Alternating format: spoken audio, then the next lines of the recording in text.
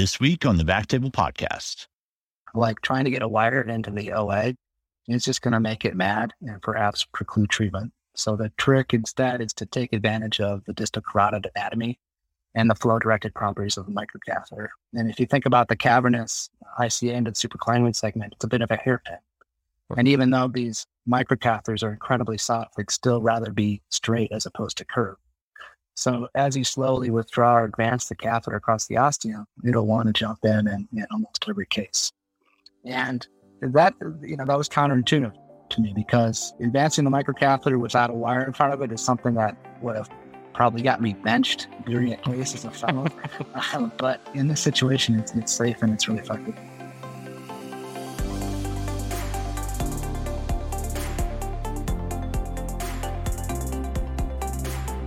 Ladies and gentlemen, welcome to the Backtable Podcast. If you are a new listener, welcome. For all of our regular listeners, welcome back and thank you for listening. Backtable is a podcast committed to all things IR and endovascular. I'm Chris Beck and I'll be your host today. I'm a private practice IR doc based out of New Orleans, Louisiana. We have a very cool topic lined up today, but before we get to that, I just wanted to take a second and plug our new website. For those of you that are interested, check out the new website at backtable.com. We recently renovated it and we're really proud of the content and the new features. A lot of people worked hard on it. So if you're interested, please check it out. It's a work in progress. If you guys have any feedback, please let us know. We always want to make it better. Also, I'd like to take a moment to thank our sponsor, RadPad. RadPad was developed by physicians for physicians, clinically proven radiation protection during cine and digital subtraction angiography. Don't bet your career or your health on anything less. Trust RadPad radiation protection shields for all your fluoride-guided interventions. See radpad.com for more information. Contact them at info@radpad.com for a free radiation evaluation and no-brainer radiation protection cap. And please let them know you heard about it from the Backtable Podcast. All right, so let's jump in today. We have our guest today here, Dr. Eric Monroe. Our topic today will be endovascular treatment of retinoblastoma. Very fascinating, very cool topic, cool procedure. Eric, before we get into things, will you just take a second to introduce yourself and tell us a little bit about your practice? Sure. Chris, thanks. And it's great to be here. Thanks for the Backtable Podcast. It's an awesome resource. And I'm really excited to be here with you today. Just briefly, I'm a product of UW, having done both radiology residency and IR fellowship here before joining staff in 2015. Right now, about 90% of my clinical time is spent in pediatric IR at Seattle Children's, and the remainder 10% spread out among the UW sites of practice in adult IR. So when you went through training, did you do a dedicated pediatric IR fellowship? Was that something added on, or was it kind of baked into the fellowship? Like everyone who comes through UW has enough like PD experience to practice pediatric IR? It was more or less baked in. And in those days, I had finished some of the requirements early on, and I spent the entirety of my PGY 5-year doing IR, so sort of the mini fellowship as they used to call it back then. And then formally jumped into the adult IR fellowship, but spent the last half of that focusing on peds. Okay, awesome. All right, so let's take a 10,000-foot look at what retinoblastoma treatment looks like today in terms of like where does intraarterial chemotherapy fall into the algorithm? Is it the mainstay? Is it second line? Or just kind of talk a little bit about like the standard retinoblastoma treatment and how intraarterial chemotherapy falls into that. Sure. So just quickly, retinoblastoma is the number one ocular neoplasm in kids, and it's one of the most common childhood cancers. There's about 350 diagnoses per year in the U.S., so that's about one a day. When it's confined to the eye, removal of the tumor is curative, but when it gets into the CSF, or CNS, unfortunately, it's very hard to eradicate. As for the standard of therapy, it depends on where you're practicing. In most places without an intraarterial program, standard would typically be intravenous chemotherapy plus or minus surgery. And if you're at a higher volume place with an IAC program, IAC has largely replaced IV chemo as the best available therapy. And this is complemented by other eye-directed therapies, usually performed by ophthalmology, including laser ablation, cryoablation, and intravitreal chemotherapy. But if you come to Seattle Children's with disease that's confined to the eye, in all likelihood, we're going to be starting with IAC. So just one clear for our audience, IAC is intraarterial chemotherapy. And when you say IV chemotherapy, that's just systemic chemotherapy? Correct. It seems to me that like with retinoblastoma, and maybe I don't know the referral patterns of this tumor as well as some, but it seems like most people would be at high volume centers or high end tertiary referral centers to have treatment of this. Just like it doesn't seem like very much like something like someone in the community would be able to tackle, or maybe I'm off on that. You would think so, but you might be surprised that there will be some treatment that's taken care of out at smaller centers or out in the community, if you will.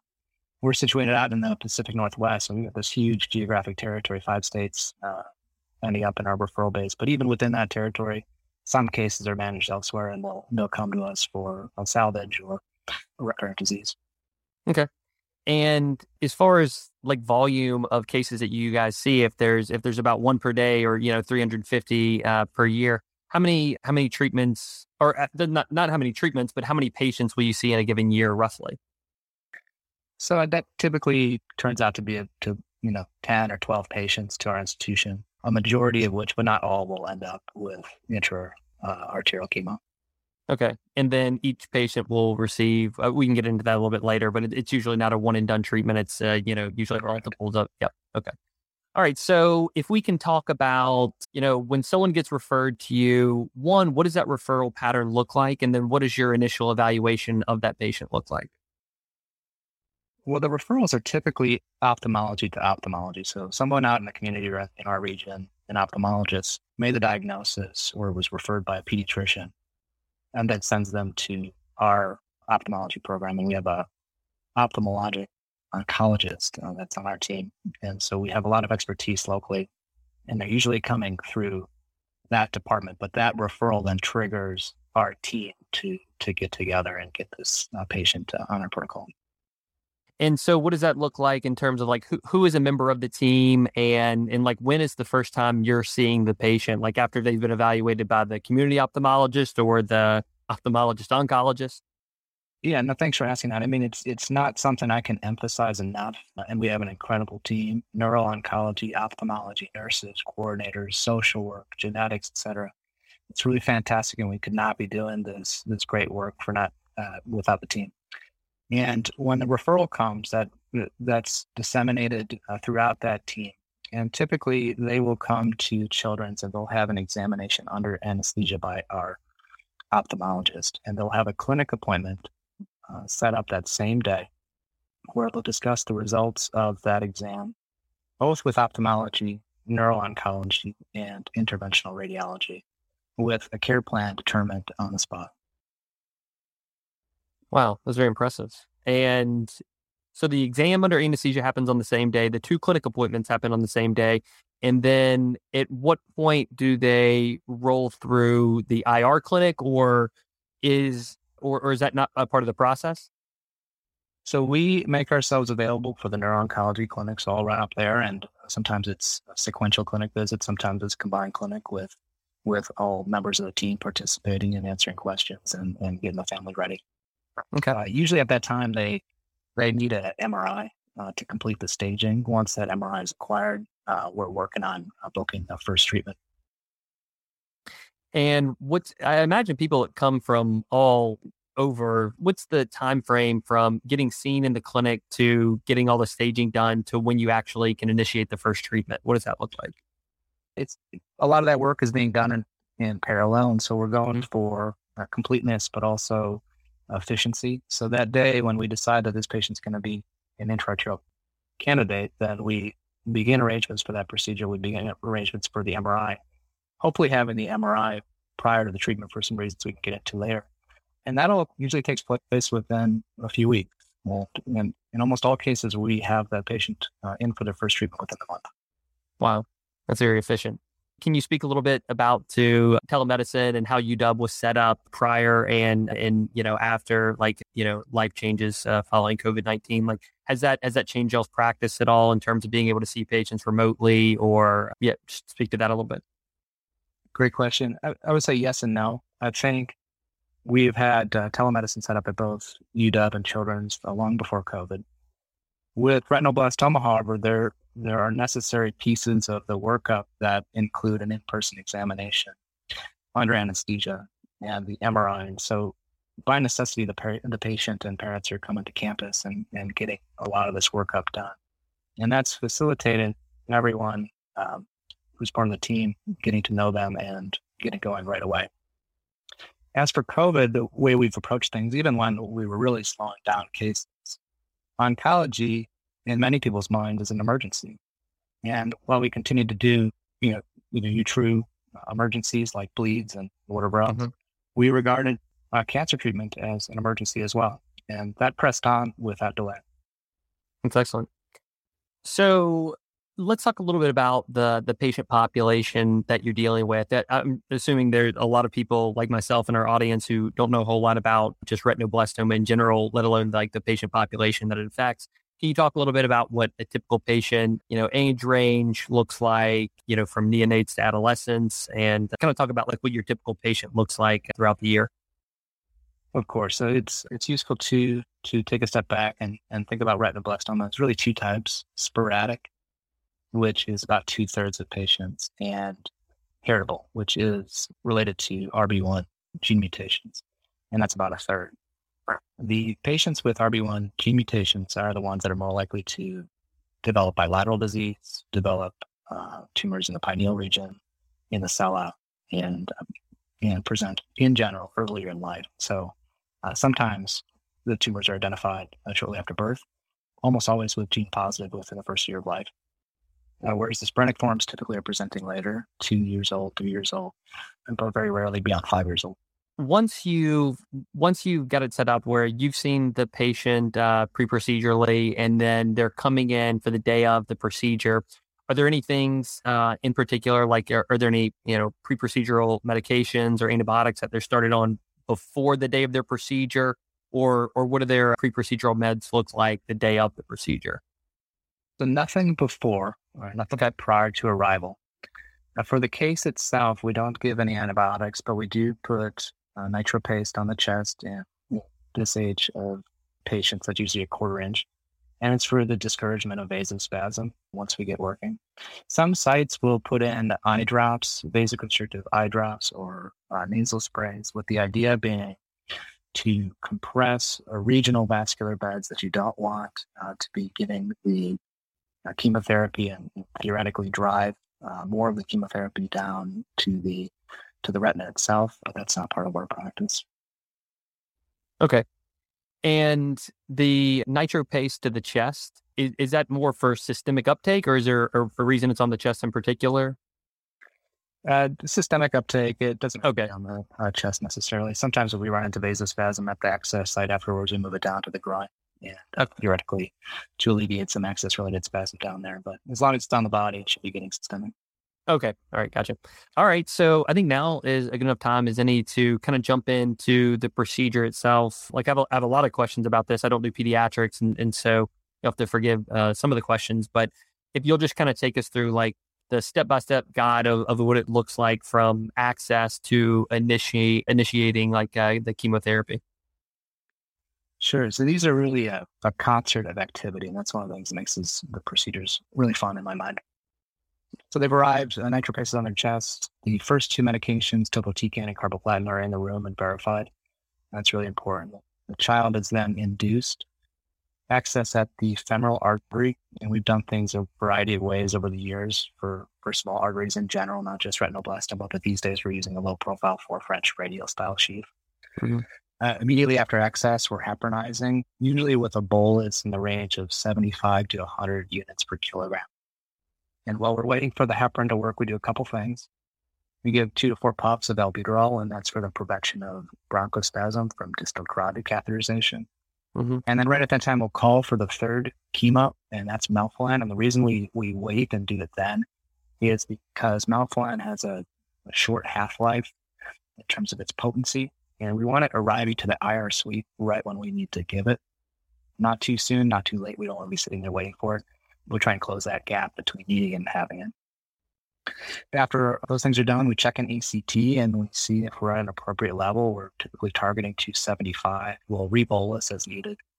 And then once we're appropriately heparinized, we take a 4 French vert, select the ICA on the side of disease. And as far as imaging goes, we can get into a little bit later, but we've done things a variety of different ways in the past, but we're always looking to fine tune and reduce dose. So these days we're starting with a lateral only roadmap angiogram to see the origin of the ophthalmic artery, its configuration, and its antegrade flow to the eye. After that's confirmed, we're connected to a flush bag. We introduce a microcatheter and use that to select the ostium of the ophthalmic artery. Little contrast to confirm antegrade flow, again, lateral only, and then a roadmap technique. And then we sequentially administer the chemo, 10 minutes per drug. And at the end, a little contrast injection to make sure things are patent still antegrade. We confirm heparin has partially subsided and then deaccess. I have a couple questions. Just one, like whenever you're putting in like a 4 French radial sheath, how far does the sheath, like when you insert the sheath, like from your vascular entry point, how far up of the body does it usually go? Like when you're talking about, a 1-year-old infant, like are you already in the aorta at this point? Yeah, we're in the common or the aorta at that point. Just in general, in kids, unless they're bleeding, if they have no contraindication to anticoagulation, even if we're just going to be there for a quick diagnostic angiogram, I will heparinize just because of the size relationship of that sheath to the vessel itself. And I alluded to some things we've done in the past, like bareback, microcatheter after access for really small kids. You can put a hemostatic sidearm adapter on a micro puncture access set, and that is essentially a 3 French sheath. We barebacked the VertCath. We did that for a long time in retinoblastoma. But now that we've got these lower profile sheets, it's really nice. It's have more control and steerability with the catheter rather than going straight through the tissue into the artery. So, in part of this is kind of my ignorance of pediatric angiography, but at that point, so you have your 4 French in, and then you have your vert in, and then you have your microcatheter in. How much of this, like how much of the catheters are inside the patient versus like how much is just exterior to the patient? Like, what are the lengths of some of these catheters? Yeah, so the verts are going to be 100, and the microcatheters are 165. And that's one of the struggles of peds, but one of the fun part of peds is that things aren't made for kids; they're adapted for kids, and so sometimes the lengths are wonky. Sometimes things don't go together that well. But in this case, the smaller patient, it's a normal sized angio table, so they're just higher up on the table. We have all of that remaining table to lay out catheters and use that as workroom. Okay. And so whenever you're catheterizing like a pediatric ophthalmic artery, what is the French size of your microcatheter, and what's a rough diameter of like an ophthalmic artery? Yeah, it's about 1 millimeter. And the catheters we use, usually it's a 1.5 French microcatheter. I see.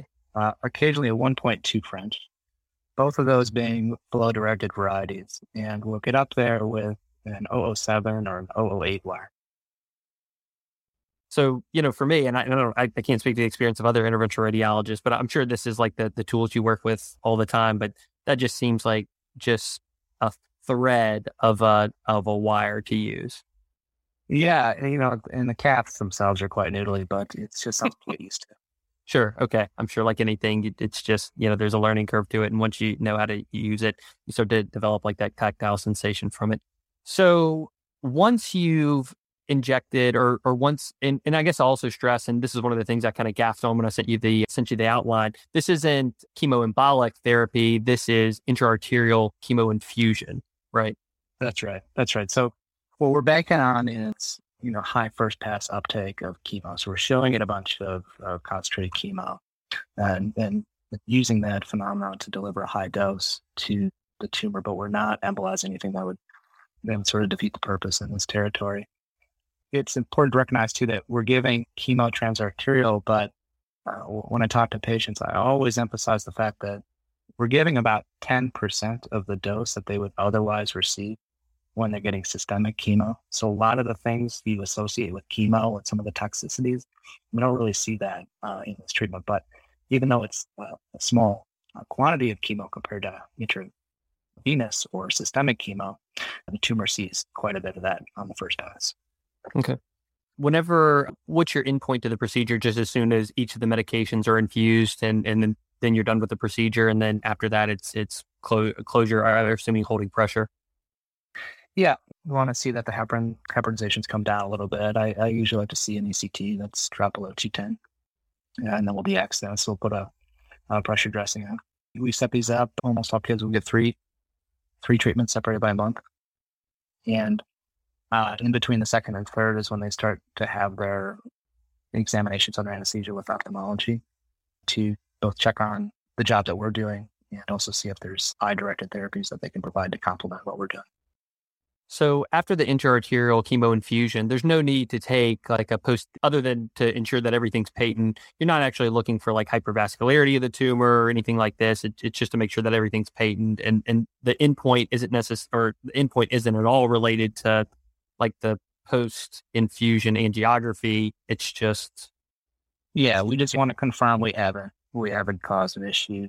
We want to show that we've delivered the dose, so that all went to the ophthalmic artery, and that there's no problems as a result of us being there. Gotcha. What does the number of sessions per tumor look like? So you mentioned 3. Is that just decided? That's just the protocol of IAC, or does that vary from patient to patient and depending on how they look on their eye exam after the treatment? We set out to do 3 in almost all patients, with rare exception, and the exceptions would be a child that was basically diagnosed with retinoblastoma after birth, and they think they're too small for IAC. They might have started on systemic with a great response on their ophthalmologic examination. Then we're sort of using IAC to complete or consolidate treatment. But otherwise, every kid will get set up for 3. Examinations start after the second one. We're really seeing the results of the first because it takes a little while. And then those examinations will continue monthly as we're continuing on with treatment.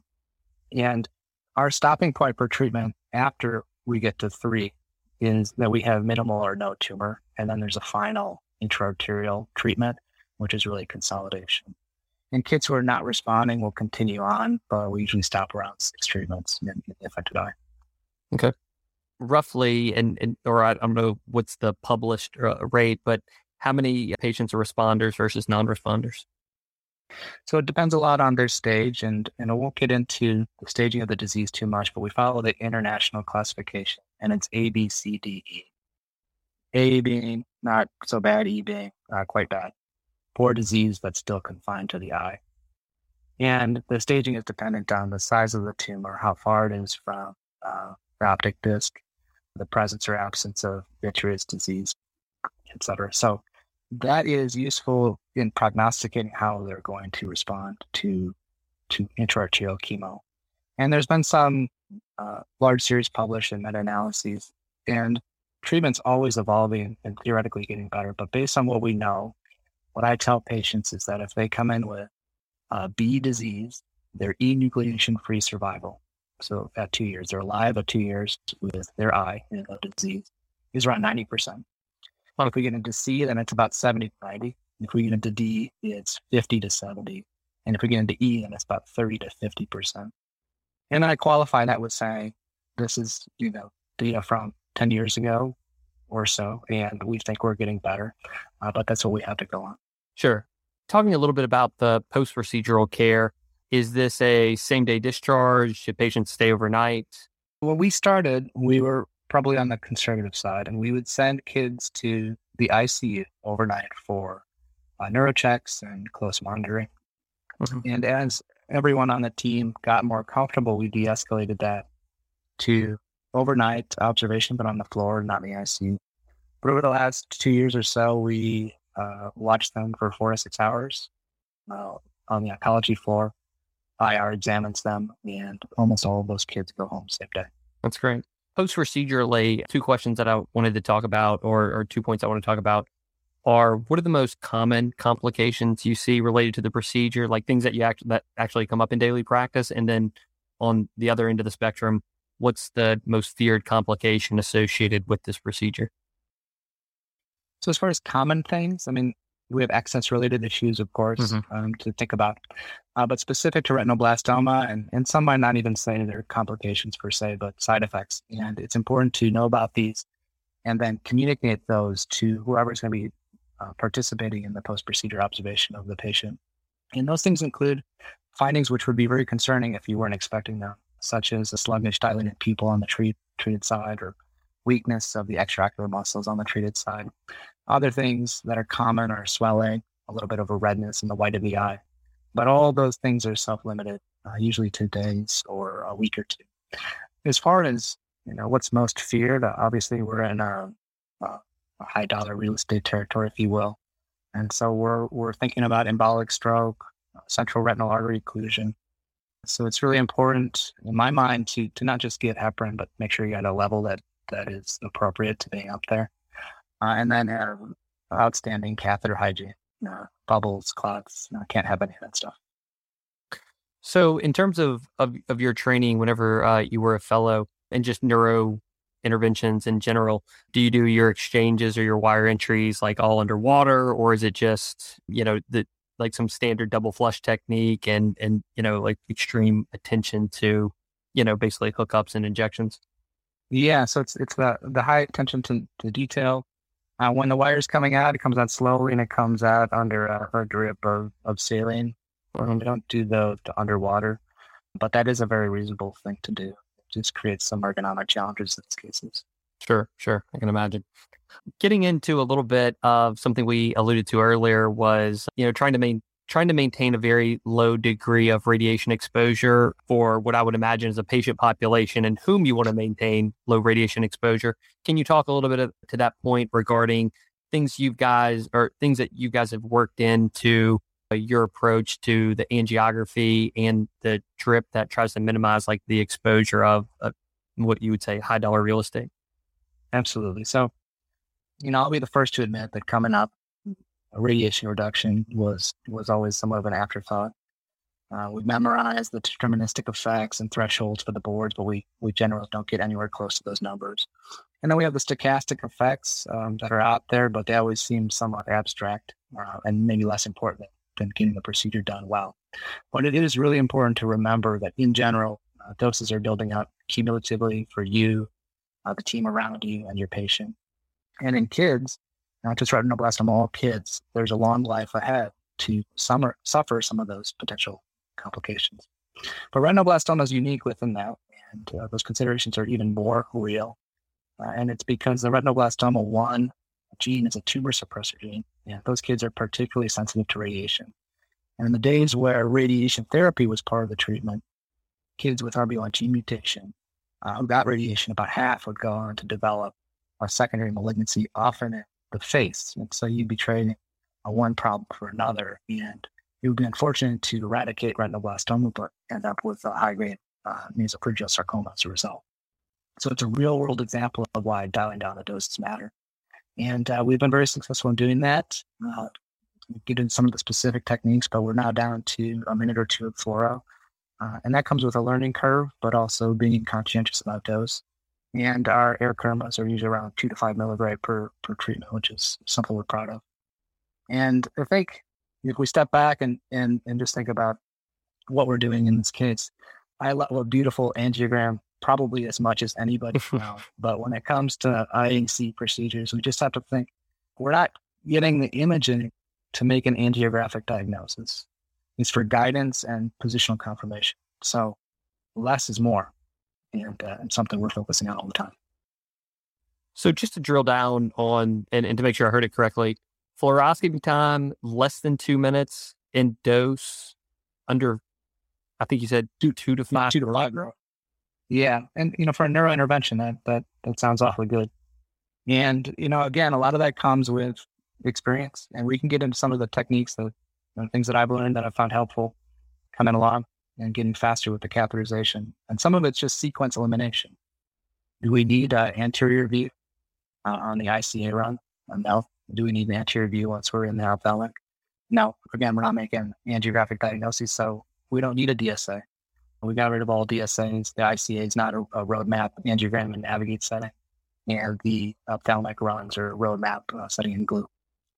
And keep the foot off the pedal and get those doses down. That's great. So and maybe it's just a combination of one, technical skills, a lot of repetitions, and then a really close attention to, you're really trimmed down the procedure angiography wise as to what's essential. But what has made the biggest difference in terms of going from a dose of, or going from a fluoroscopy time of like 10 minutes to less than 2? Because less than 2 minutes and then, a dose of, I'm sure the dose is partly a product of the size of your patient, but the fluoroscopy time it's hard to argue. I mean, that is very, very low. Like what were like some of the big movers of getting this down? And then what were some of the margins or what some of the progress at the margins? So, big movers, learning curve, obviously, like any other procedure, you do enough, you get faster. But I think there's a lot of mental preparation. We talked about the procedure being a concert and, running through that and having a team around you that's experienced and ready for the next 5 things that you're going to need in sequence. And the chemo's there and you're not wasting any time. As far as technical aspects, beyond changing imaging protocols, would be what we gained in experience with catheterizing ophthalmic artery. And when it comes to the ophthalmic artery, if you're a body IR, like I said, when it comes to dose, less is more. And you need to set aside some things which you think of as fundamental, like trying to get a wire into the OA. It's just going to make it mad and perhaps preclude treatment. So the trick instead is to take advantage of the distal carotid anatomy and the flow-directed properties of the microcatheter. And if you think about the cavernous ICA into the supraclavian segment, it's a bit of a hairpin. And even though these microcatheters are incredibly soft, they'd still rather be straight as opposed to curved. So as you slowly withdraw or advance the catheter across the ostium, it'll want to jump in almost every case.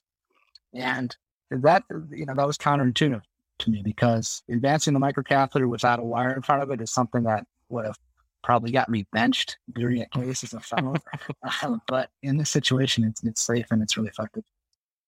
Okay, excellent. In terms of level of difficulty of this case, like where does this sit in terms of like trying to catheterize the ophthalmic artery? Like I mentioned earlier, any procedure, there's a learning curve. And, most procedures, once you've done 50, 100 of them, it feels routine and things are very straightforward until the rare one where they're not. And your learning curve depends on, where you spend your time. So if you don't do a lot of peds IR, your learning curve is probably going to be on femoral artery access, because it can be quite challenging to get into the femoral artery in a baby, not only because of the small size, but its propensity for vasospasm. And if you do a lot of ped stuff, but you don't do a lot of neuro stuff, then your learning curve may be elsewhere. And for us, the way that we got beyond that, again, I'm going to bring back the team approach. And I have to give a lot of credit to Dan Helm, who's in neuro IR, and got our program going in about 2013. Dan spends every day in the head and neck, and I spend every day in the pediatric IR procedures. And we combined our different strengths and, more or less did every single case together for a few years.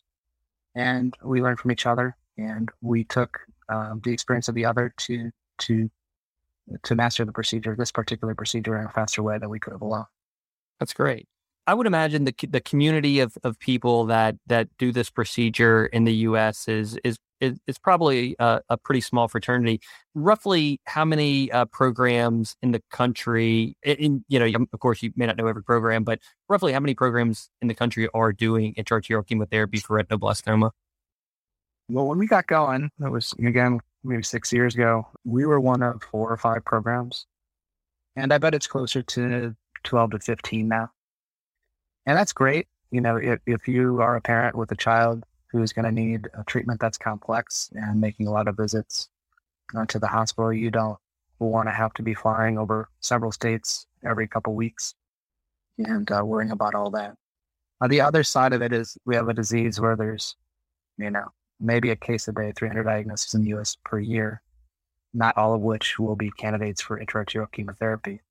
So you don't want to proliferate something to the point that it dilutes each center's relative experience and get to the point where you're not doing a lot. And some of that important flow during the case that comes with the routine occurrence of the procedure and the familiarity in the team around you, that can get diluted as well. Sure. Looking forward for retinoblastoma treatment in 5 to 10 years, I'm sure that the tea leaves, as always, are never perfectly clear, but what are the exciting things down the line for intraarterial chemotherapy, either with retinoblastoma or other tumors that you've seen? And also, what's the very exciting things in terms of retinoblastoma treatment that you see in the future? We talked a little bit about our technique, so always working to improve that. better with the delivery, reduce the treatment time, reduce the dose, reduce the complications. Beyond that, I see increased availability of this treatment internationally and hopefully to underserved populations. And beyond that, we're continuing to learn more about combining the treatment with other eye-directed treatments, usually performed by ophthalmology, and looking at what works well and what doesn't. And then, of course, we're going to have improvements in chemotherapies themselves, and maybe the introduction of gene therapies and immunotherapies specific for retinoblastoma. I think one of the exciting things is, the equipment keeps getting better, and skills that you develop for one thing translate to another.